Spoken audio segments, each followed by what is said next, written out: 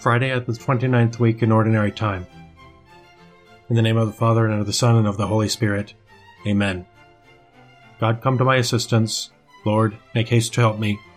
Glory to the Father, and to the Son, and to the Holy Spirit, as it was in the beginning, is now, and will be forever. Amen. Alleluia.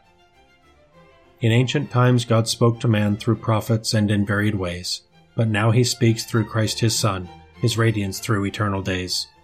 To God the Father of the world, his Son through whom he made all things, and Holy Spirit, bond of love, all glad creation glory sings. Rise up, Lord, and come to my aid. O Lord, plead my cause against my foes. Fight those who fight me. Take up your buckler and shield. Arise to help me. O Lord, say to my soul, I am your salvation. But my soul shall be joyful in the Lord, and rejoice in his salvation. My whole being will say, Lord, who is like you, who rescue the weak from the strong, and the poor from the oppressor? Lying witnesses arise and accuse me unjustly. They repay me evil for good. My soul is forlorn. Glory to the Father, and to the Son, and to the Holy Spirit, as it was in the beginning, is now, and will be forever. Amen. Rise up, Lord, and come to my aid. All-powerful Lord, stand by me and defend me. When they were sick, I went into mourning, afflicted with fasting. My prayer was ever on my lips, as for a brother, a friend. I went as though mourning a mother, bowed down with grief. Now that I am in trouble, they gather and mock me. They take me by surprise and strike me and tear me to pieces. They provoke me with mockery on mockery and gnash their teeth. Glory to the Father, and to the Son, and to the Holy Spirit, as it was in the beginning, is now, and will be forever. Amen. All-powerful Lord, stand by me and defend me. My tongue will speak of your goodness all the day long. O Lord, how long will you look on? Come to my rescue. Save my life from these raging beasts, my soul from these lions. I will thank you in the great assembly. Amid the throng I will praise you. Do not let my lying foes rejoice over me. Do not let those who hate me unjustly wink eyes at each other. O Lord, you have seen. Do not be silent. Do not stand afar off. Awake, stir to my defense, to my cause, O God. Let there be joy for those who love my cause. Let them say without end, Great is the Lord who delights in the peace of his servant. Then my tongue shall speak of your justice, all day long of your praise. Glory to the Father, and to the Son, and to the Holy Spirit, as it was in the beginning, is now, and will be forever. Amen. Lord, you rescue the poor from their oppressors, and you rose to the aid of your beloved Son against those who unjustly sought his life. Look on your church as we journey to you, that the poor and weak may recognize the help you provide and proclaim your saving acts. My tongue will speak of your goodness all the day long. My son, take my words to heart. Do as I say, and you will live. A reading from the book of the prophet Baruch. Read out publicly this scroll which we send you, in the house of the Lord, on the feast day and during the days of assembly. Justice is with the Lord our God, and we today are flushed with shame, we men of Judah and citizens of Jerusalem, that we, with our kings and rulers and priests and prophets, and with our fathers, have sinned in the Lord's sight and disobeyed him. We have neither heeded the voice of the Lord our God, nor followed the precepts which the Lord set before us.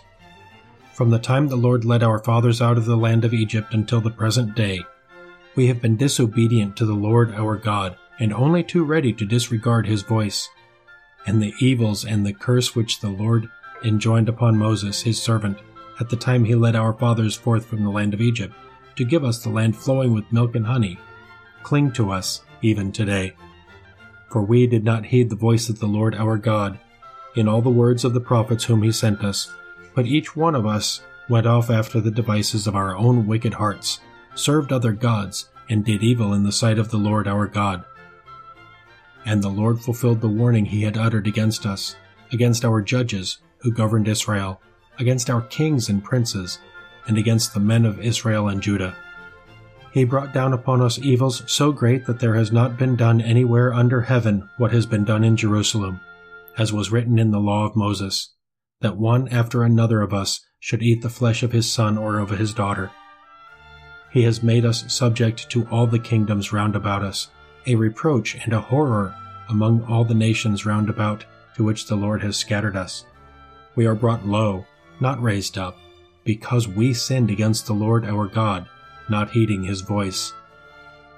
Lord Almighty, God of Israel, afflicted souls and dismayed spirits call to you. Hear, O Lord, for you are a God of mercy, and have mercy on us who have sinned against you, for you are enthroned forever, while we are perishing forever. Lord Almighty, God of Israel, hear the prayer of Israel's few, the sons of those who sinned against you. They did not heed the voice of the Lord their God, and the evils cling to us. Remember at this time not the misdeeds of our fathers, but your own hand and name. For you are the Lord our God, and you, O Lord, we will praise. For this you put into our hearts the fear of you, that we may call upon your name and praise you in our captivity, when we have removed from our hearts all the wickedness of our fathers who sinned against you.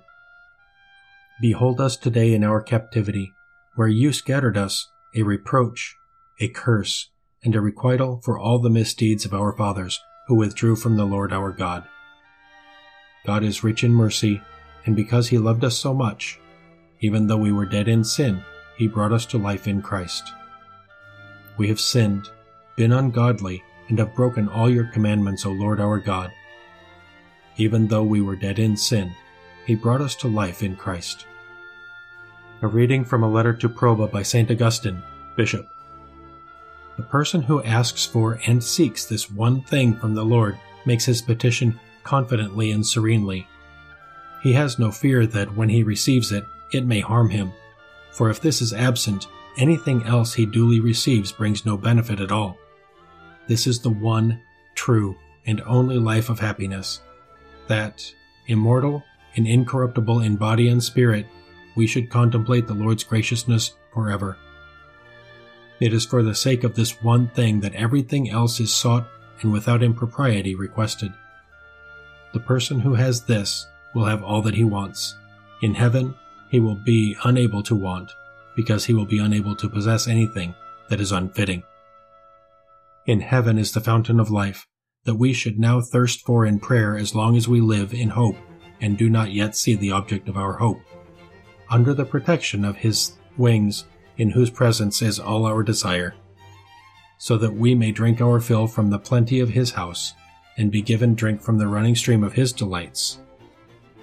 For with him is the fountain of life, and in his light we shall see light, when our desire will be satisfied with good things, and there will be nothing to ask for with sighs, but only what we possess in joy.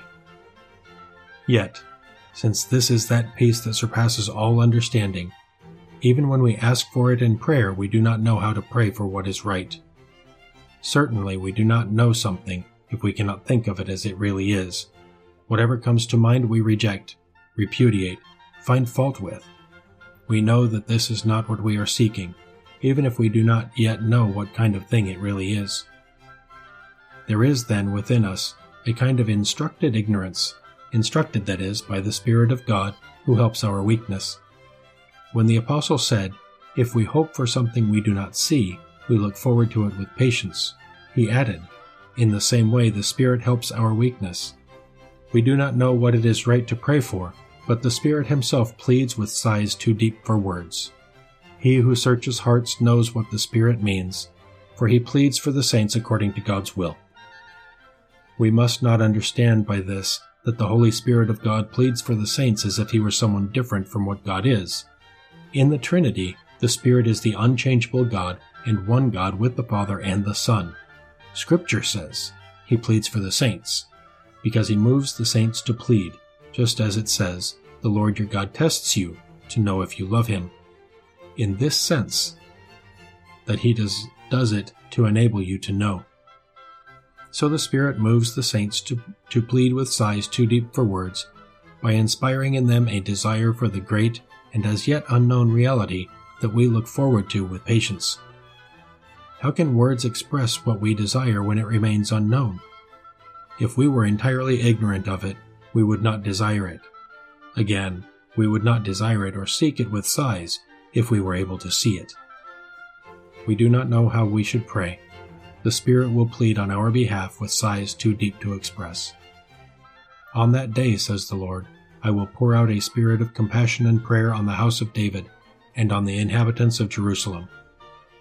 The Spirit will plead on our behalf with sighs too deep to express. Let us pray. Almighty and ever-living God, our source of power and inspiration, give us strength and joy in serving you as followers of Christ, who lives and reigns with you and the Holy Spirit, one God, forever and ever. Amen. Let us praise the Lord and give him thanks.